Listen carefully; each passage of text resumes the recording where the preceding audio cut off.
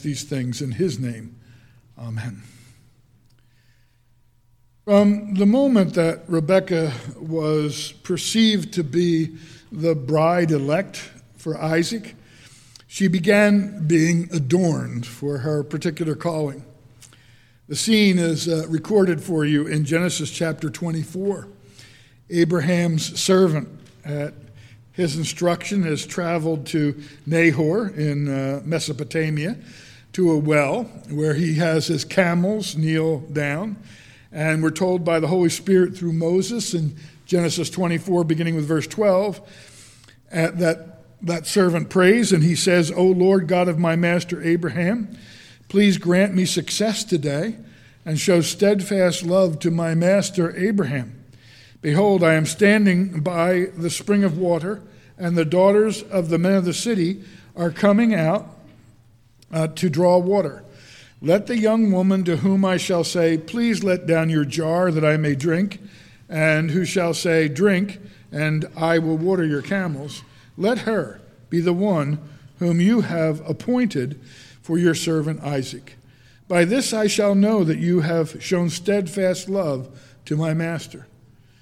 Before he had finished speaking, or before the prayer was completed, behold, Rebekah, who was born to Bethuel, the son of Milcah, the wife of Nahor, Abraham's brother, came out with her water jar on her shoulder. The young woman was very attractive in appearance, a maiden whom no man had known. She went down to the spring and filled her jar and came up. Then the servant ran to meet her and said, "Please give me a little water to drink from your jar." She said, "Drink, my lord," and she quickly let down her jar from her hand and gave him a drink. When she had finished giving him a drink, she said, "I will draw water for your camels also until they have finished drinking."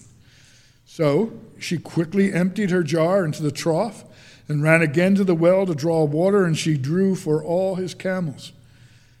The man gazed at her in silence to learn whether the Lord had prospered his journey or not.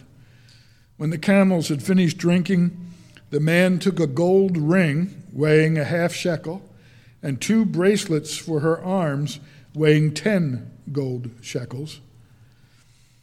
As soon as he finds out who she is and determines that she is indeed the daughter of Nahor, she runs home with the news, wearing this ring and now these golden bracelets. And her brother Laban spots it right away. He was a clever boy. He knew something was up because suddenly his sister comes home adorned in ways that she wasn't when she went out from the house. She left the house plainly, and now she comes back with jewelry. And that's always a good sign. When you send a woman off and she comes back with jewelry, that's always a good thing. And he knew, because he was such a clever man, that something was up. So he invited the servant into their dwelling. And the servant then recounts the whole story to the family. And he asks if they'll agree to the marriage. And both her father and brother agree. And you see in Genesis 24, verse 50, the thing has come from the Lord, they say. We cannot speak to you, bad or good. Behold, Rebekah is before you. Take her and go, and let her be the wife of your master's son, as the Lord has spoken. When Abraham's servant heard these words, he bowed himself to the earth before the Lord. And the servant brought out more jewelry of silver and of gold and garments, and gave them to Rebekah. He also gave to her brother and to her mother costly ornaments. So the jewelry is being passed out here among the whole family, but particularly upon Rebekah. And then the account ends with these words, and this is Genesis 24, verse 67. Then Isaac brought her into the tent of Sarah, his mother, and took Rebekah. And she became his wife, and he loved her. So Isaac was comforted after his mother's death. Now, when you look at this scene, there's a basic principle set forth here that we're going to have to address at some other time. But you have in this verse a simple and yet profound description of marriage. I told my daughters from the time when they started to care about such things to watch how any man that they were interested in treated his mother. And I explained to them that that was the key as to how he would treat them. Pay attention to the way he treats his mother. And the way he treats his mother will give you an indication of the way he will treat you. And I believe that's true today as it's ever been. And I would give the same advice to you young girls today and to you boys. To you, I would say, treat your mothers with the highest regard and respect. And you'll prove to be a worthy candidate for a Christian girl who's looking for a faithful husband. Now, in the context of what's before you here in Malachi this morning, consider this. Isaac loved Rebekah. Not in the same way, of course, that he loved his mother, but with the same care and the same patience, the same tenderness, the same respect and attention. Those things which he showed towards his mother, he now shows towards her.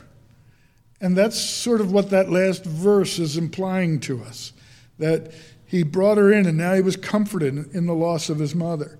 And he was treating this woman now, his wife, with that same attitude of respect and honor and regard. Now, this is the way wives in Israel were to be regarded. And it's the way they were to be treated. And it's the way wives are to be treated in all the church of Christ.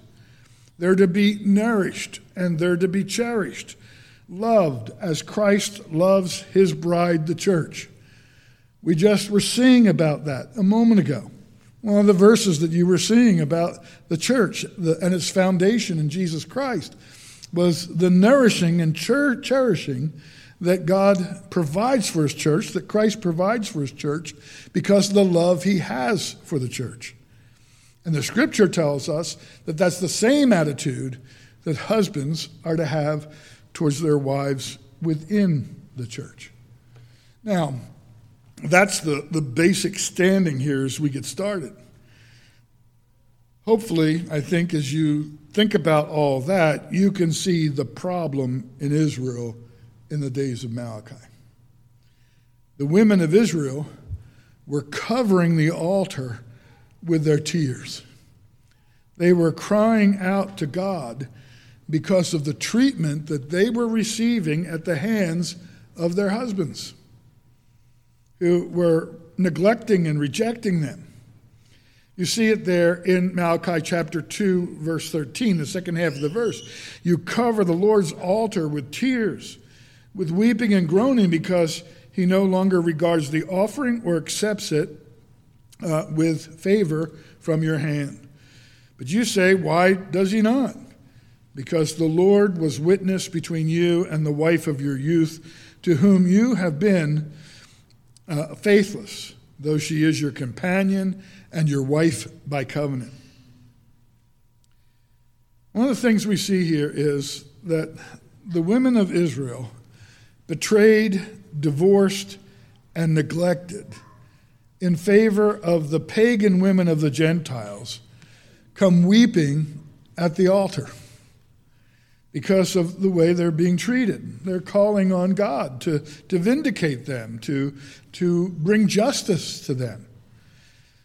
The poor wives were ready to break their hearts, and not daring to make their case known to any other, they complained to God and covered the altar of the Lord with tears, with weeping and with crying, says Matthew Henry. As a result of that attitude of the women and the way that they're being treated and the weeping and the tears that are coming from them, the whole people become distressed because God is no longer regarding or that is turning to or taking note of their offerings, or accepting or receiving those offerings from them with favor, or as it were, with any delight in them. And the point here is, beloved, that the voice of accusation and guilt sounded louder than the prayers and the pleas of the petitioners. They were finding themselves in trouble, and they were saying, why are we suffering like this? And the Lord's answer is, because the sound of these women being disenfranchised by you sounds louder in my ears than the sound of your prayers and pleas for grace and blessing. Your guilt speaks louder than your calls for help. And that's often the case when prayers seem to go unheard or unheeded. There's a louder voice, the voice that's generated by the guilt of sin in some way. In Psalm 66, verse 18, David says, if I had cherished iniquity in my heart, the Lord would not have listened. If I had been cherishing some iniquity and protecting it, then I know that the Lord wouldn't hear me, because the voice of that guilt is louder than the voice of my prayers. And that's the case here. The tears of your oppressed wives are as a veil upon my altar, and I do also covered, that your sacrifices and oblations cannot be seen, or make me not accept them, when their cries and their prayers come both before me. They do so trouble and corrupt your prayers, and so hinder that they are not heard of me at all.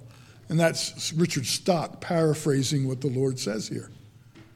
I'm not hearing your prayers because I'm hearing your guilt. And what we find is there's an utter lack of connection in their hearts regarding these things. They're not making this connection. They're in their minds and in their hearts between their unfaithfulness in regards to their covenant promises to the Lord and to their wives, and their woes and their troubles. Even the growing coldness between them and their God. They're not recognizing that this coldness is developing between them and God because they are not keeping covenant with Him and with the wives of their youth. You can break it down this way. They had promised before God to do whatever God commanded. That was part of what they had done officially and formally as a people. That's the first thing. They had promised to do whatever God commanded. Secondly, God had commanded that they take the wives He appointed for them. They're all the women in the world, and the Lord said, for you, my people, these are the only ones you may have. You've said you'll do whatever I command. Okay, here's my command. These women should be your wives. He further commanded what their treatment ought to be. That is, how they ought to deal with those wives, and how they ought to be honored, and how they ought to be respected. You've said you'll do whatever I command you. Okay, I'm commanding you. These are to be your wives, and now this is the way you're supposed to treat them. This is the way you're supposed to honor them. This is the way you're supposed to regard them. And He also forbade them to take wives who were outside of covenant with Him. So you get all the parts now. They say, first of all, we'll do whatever you command us to do. And the Lord says, okay, here's what I command. You only take wives from those who covenant with me. You treat them in a way that honors me and blesses them. And thirdly, you do not take wives from those who are not in covenant with me. So 3 very clear commands from the Lord. Then they promised and covenanted before Him to those wives that He commanded them to take, that they would love and serve them as He commanded and love no other that way. That's what they did when they made that commitment to these wives that he had appointed. They said, all right, now we'll stand before the Lord in this marriage ceremony, and we will say that all of these things that the Lord has commanded, we will do in regards to those that you have appointed for us. And I'm sure that I hardly need to point out to you that absolutely nothing has changed here. You and every believer who has made a commitment to Christ has promised with that commitment to do all that is commanded. Recognizing that we're weak and that we're sinners and that we need the forgiveness of sins, but as much as we can, we are committed to doing what God has commanded. And God has commanded the same thing to every Christian man. You can take any wife who is committed to me, who is in covenant with me. And when you do, this is the way you are to treat her. You're to love her as Christ loves the church.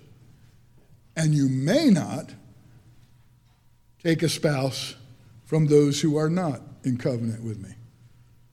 Nothing's changed, has it? It's the same as it was then. And then, when we stand in marriage, what do we promise to do? We promise before God that we will do what he's commanded. We'll take this woman that God has chosen for us, and we will love her and her only in that way. That's what we will commit to do. And then this is the way we will do it. We will do it faithfully and kindly and lovingly. And then thirdly, we will not give that love which belongs to her to anyone else. That's our promise. And so nothing has changed. And nothing has changed in regard to those things. It's also true that you can assure yourself that nothing has changed in regards to the results of violating those covenant terms. In other words, the results are similar. If we are not doing what we covenanted to do for that woman, and she is in tears before the Lord because she's not being loved and cared for and served in the way that we promised to do, and we are offering our own prayers, the sound of the guilt is louder than the sound of the prayer. And the consequences will be the same. And sometimes the same question is asked. Why isn't the Lord blessing us? Well, you're in disobedience. You've broken covenant. You've broken covenant with your spouse. You've broken covenant with God. Now you notice what the Israelites say here. What's the problem? They're doing all this, and their question is, what's the problem? We don't get it. Yes, we've broken covenant with you. We've broken covenant with the wives of our youth, and we haven't been faithful to them. And we're praying, and you're not hearing us. What's the problem here? They were disregarding, and they were making a mockery of God and his word by their behavior. They were shaming their wives, and they were disgracing themselves. And their question is, what's the problem? We don't get it. They still didn't understand. And so, without the slightest hesitation, the Lord answers. What's the problem? This is the problem. Verse 14. You say, why does he not? Why is this happening? And my answer is, because the Lord was witness between you and the wife of your youth, to whom you have been faithless, though she is your companion and your wife by covenant. The first thing we learn here, I think, is that we should always beware of calling Jehovah as a witness. If you don't intend to do what you promised to do, don't call God as a witness. You see how carefully vows should be made? If you call God as a witness, don't have any doubts about the fact that he will prove the most thorough, accurate, and faithful witness you will ever encounter. You call him to witness, and he will hold you to what you've vowed to do. In Proverbs 15:3, it says, "The eyes of the Lord are in every place, keeping watch on the evil and on the good." Men, women, and children are notoriously unreliable witnesses, even when they don't mean to be. People who are trained to be witnesses sometimes go through exercises to help them become more observant. And on occasion, the very first exercise in teaching you to be more observant is an opportunity to witness an unexpected event and then report on it. And then after you report on it, the leader collects all the reports and shows the difference. And I've been through this myself on occasion, and it's amazing. Some person will say, "Oh, the man had on a red shirt," and another person will say, No, it was a blue hoodie. And then another will say, No, it was black. And somebody else said, "Well, I think it was green. He had a mustache. No, he was bald." And they go through and all different reports like that. And it's because that's the way we see things. We're affected by time and circumstance and the things that are impacting us. The eye of the Lord, beloved, misses nothing.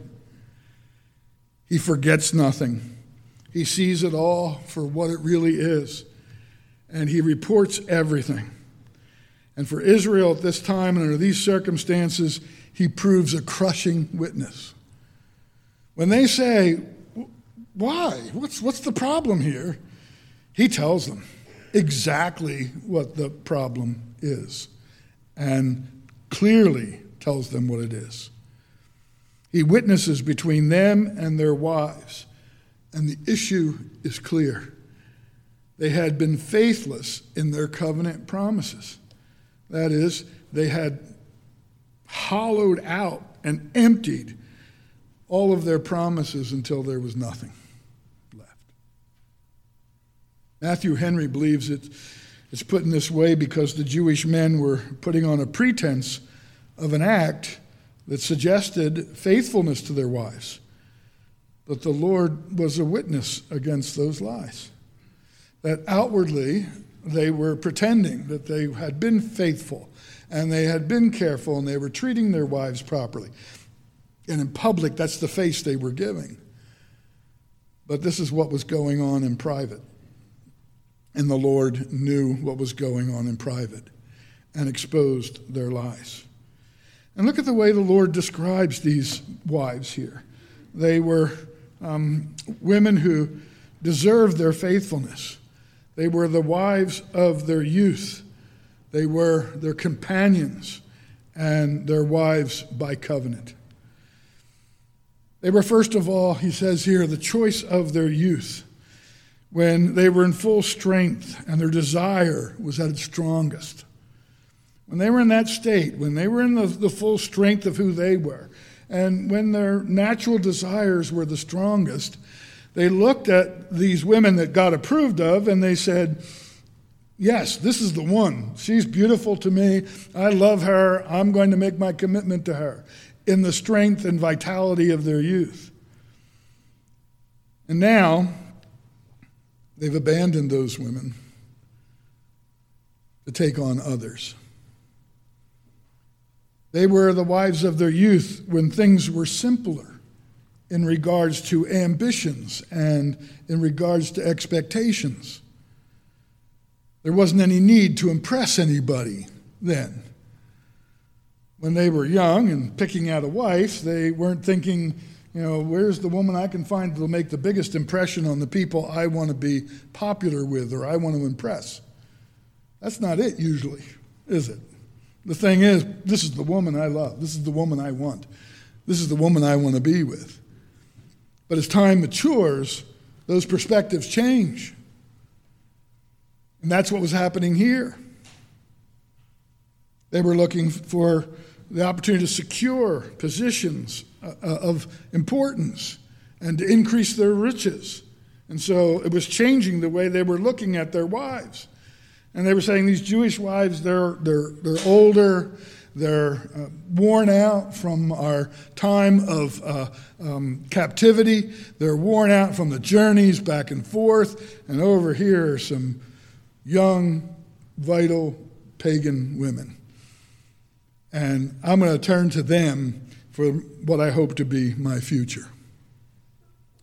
There's something very touching in these allusions to the aggravation of this wrong, says T.V. Moore, arising from the tender associations and the memories of youth.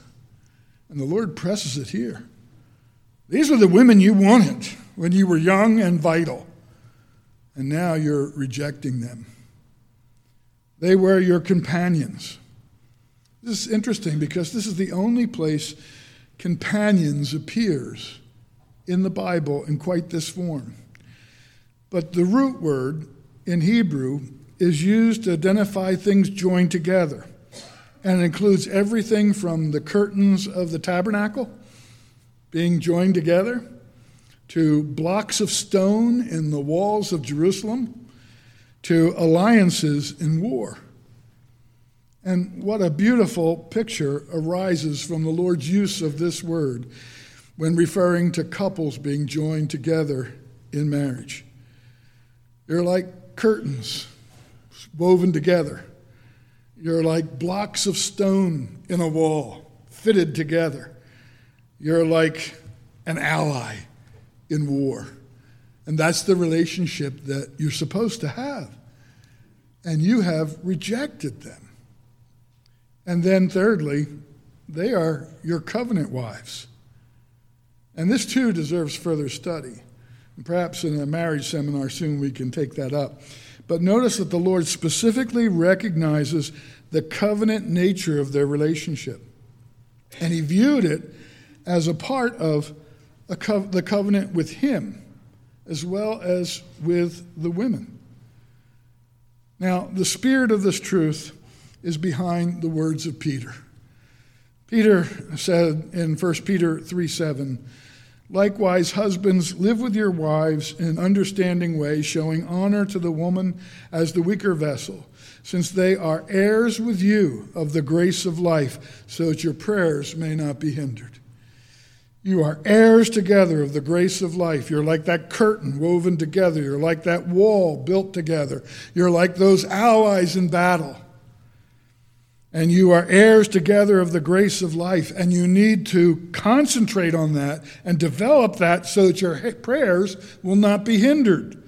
Because if your wife comes weeping before the Lord because she's not being treated as the covenanted companion she is to be, the Lord will deal with that within the context of the family. I agree wholeheartedly with Richard Stock when he says the husbands ought not to do that which will grieve and vex his wife and make her unfit for duties to himself and service to God. And then look quickly at what he says next. Malachi 2:15. "And did he not make one, although he had the residue of the Spirit? And wherefore one? He sought a godly seed. Therefore take heed to yourselves, to your spirit, and let none deal treacherously against the wife of his youth." And I'm reading from the American Standard Version there because I think it's a little better one. The ESV has pulled away from the traditional translation and worked out a new one in the Hebrew, and it's kind of unique, and no one else follows it but the ESV. But notice what he says here. There's one Creator. And what he's restating here is what he said in verse 10. "Have we not one Father? Has not one God created us?" And he's restating that in this context. And he's saying that you are profaning the covenant between one another. And it's interesting to see how many commentators make the point here in this context. And maybe you've never thought of it before, but it's good to do so, that the Lord could have made 12 wives for Adam. He could have made 24 wives for Adam. He could have made 100 wives for Adam if that was his intent. he had, as you read here, the residue of the Spirit. Or that is, he wasn't limited because there was only one that he could use. It wasn't as though he had a soul for Adam and a soul for Eve and none others. So he had to give just one. He could have given numberless wives to Adam. But he made just one with purpose. And that's the point here. God had the residue of the Spirit. He could have made another Eve, as amiable as that he did make. But designing Adam a help meet for him, he made him one wife. Had he made him more, he would not have had a meet help, says Matthew Henry. And what Matthew Henry is saying here is that if God desired to make one the helpmate Adam needed, to make more than one would have defeated the design. To what purpose would the others have been? If I give you something and I say, this is all you need, and then I come along a few minutes later and say, but here's a few more just in case. What happens to that initial statement? Oh, maybe it's all you need, but maybe not. Maybe you need something more. And so the Lord is making it clear that Adam, what you need is Eve. Period. That's all you need. She is all the help you need. She will be to you all you need a wife to be. And that's it. You don't need any more or any others. Now, while all of that's true, I think it misses the original connection here. The connection here with the Jewish nation. The Jewish nation was fathered by God. He called them out. It was he who chose Jacob to love and to build through him a godly seed. The Lord could have blessed many nations spiritually, and they might have served him as well. And eventually, of course, the gospel will be open to many nations. But at this point still, in the days of Malachi, he chose this people to be a godly seed for himself, to be an example of his grace and mercy, to have the covenants and promises of the Lord, and to see those covenants and promises flourish, and then through that to be a witness to the rest of the world. Why then did he choose but one? It was that he might make a seed of God, a nation which he should train to be the repository of his covenant and the stock of his Messiah, a people in which the true doctrine of the unity of God should be cherished amid surrounding polytheism and idolatry until the fullness of time should come, says T.V. Moore. It was this very design that the Jews, the Jewish men, were undermining by divorcing and rejecting their Jewish wives and linking up with the Gentile women of pagan background. That would do nothing but dilute the race and link them with women who would draw both them and their children away from the one true and living God.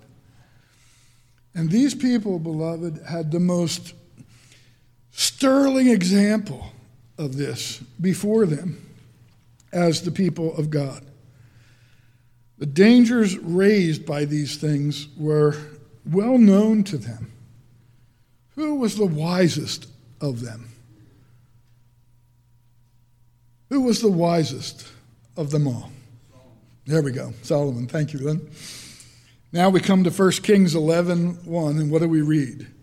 Now King Solomon, the wisest of them all, loved many foreign women, along with the daughter of Pharaoh, Moabite, Ammonite, Edomite, Sidonian, and Hittite women, from the nations concerning which the Lord had said to the people of Israel, you shall not enter into marriage with them, neither shall they with you, for surely they will turn away your heart after their gods.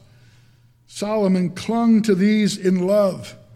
He had 700 wives who were princesses and 300 concubines. And his wives turned away his heart. For when Solomon was old, his wives turned away his heart after other gods, and his heart was not wholly true to the Lord his God, as was the heart of David his father. That's their history. The wisest of them did what they're doing now and was turned away by those women who were not in covenant with God, turned by those women away from God. He was led into this sinful worship of other gods. And that's a sterling example before them. And they're ignoring it and indulging in this and hoping that for them, they'll have a better result. So the Lord says through the prophet here in verses 15 and 16, guard yourselves in your spirit, and let none of you be faithless to the wife of your youth.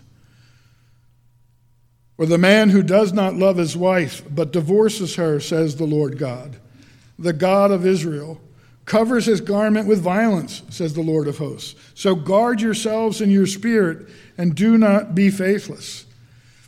When he says guard yourself, that is set as it were, a hedge of thorns around your spirit, so that no temptation like this can break through and hound you, and so that your spirit cannot break out and go straying after these other women. Set a guard around your spirit, a hedge of thorns. The Christian church is still such a people, and although its relations to the world are very different from those of the Jewish people, this law of mutual obligation is still in force.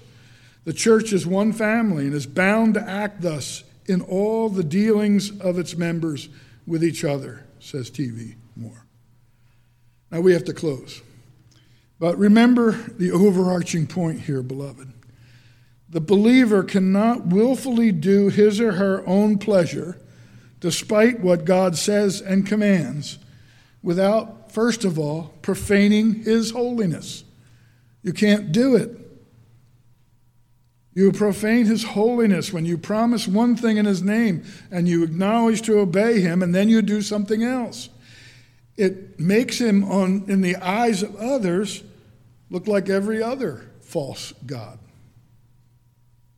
It confirms the lost in their unbelief. They say, well, why should we pay attention to that God? He's no different than any other God that people are hounding us to believe and to follow. It jeopardizes future generations. The child looks at his father or his mother and sees either one of them being unfaithful in what they've promised, especially to one another. Why should they make any kind of commitment to the Lord? Why should they feel any kind of compulsion to follow the Lord?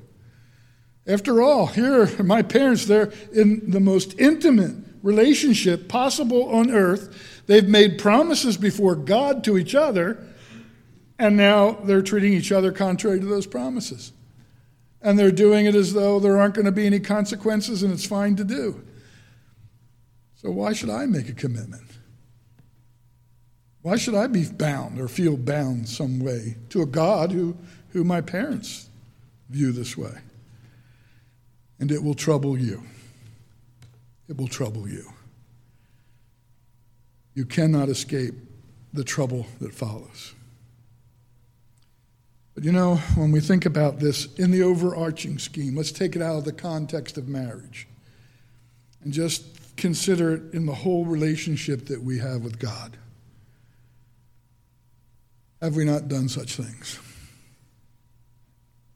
Are there not sins of omission and commission that we can all confess?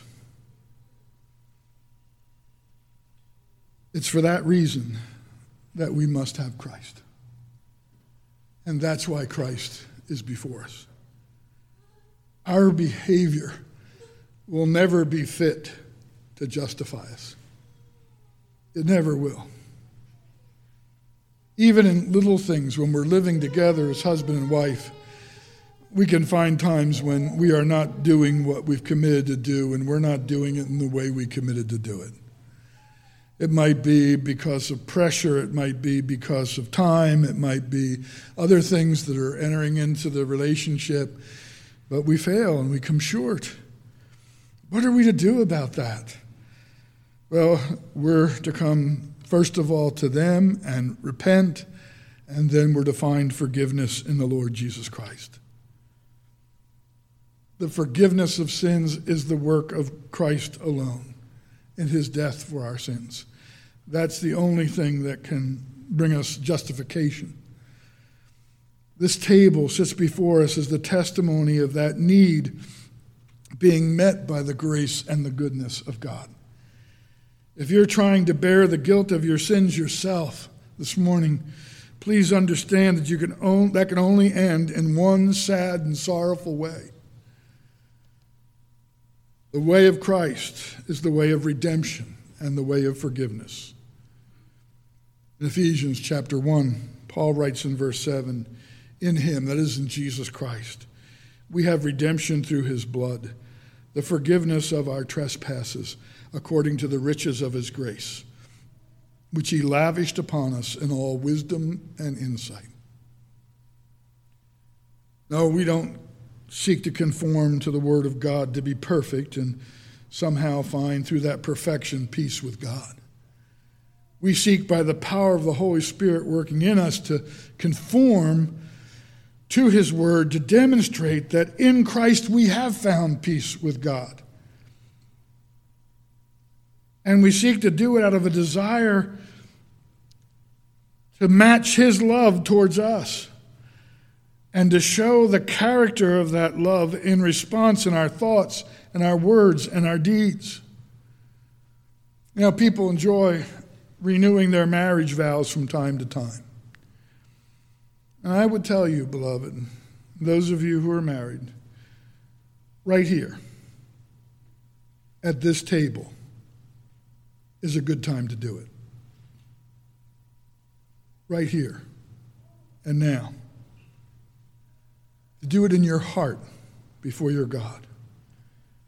And if you do, it will manifest itself in the eyes of your spouse. We offer in closing the prayer of Paul.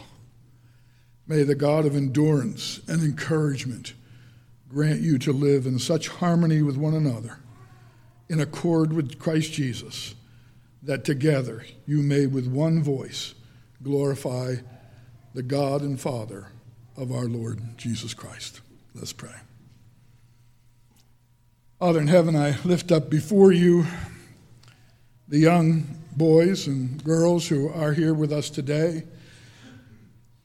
Someday they will be looking for spouses. And I pray, Lord, that as those who have covenanted with you in faith, they will look to be obedient to your word and seek out from among those who have others who have covenanted with you, husbands and wives. I pray, Father, that you will strengthen the young men and boys to love and reverence and take care of their mothers, that they might be a good example of faith and trust in you and show themselves to be worthy of a good Christian wife. I pray, Father, and lift up before you all who are married, and pray, Lord, that you would grant us to be faithful to our vows, to forgive us where we have come short, even in those brief moments of failure. Lord, please forgive us and grant us that forgiveness that belongs to us in the Lord Jesus Christ. And Lord, make us of a loving spirit towards one another, ready to forgive one another, even as Christ has forgiven us. And Lord, help us to live together as those companions that you have described in your word, knitted together like a curtain, built together like a wall, allies together in the work of the kingdom, in our homes, and all around and about us. Father, those who are looking and searching for the spouse you may have for them. We pray, Lord, that you would put in their way those that you have chosen for them. And Lord, where that's not the case, that you would give grace and strength and show mercy. Father, we thank you for the love you have for us. We are not, Lord, reliable people in and of ourselves. But Lord, we can do all things through Christ who strengthens us. So Lord, make us what you call us to be through your word and by your Spirit working in us, for the glory of your name, both now and forever. Amen.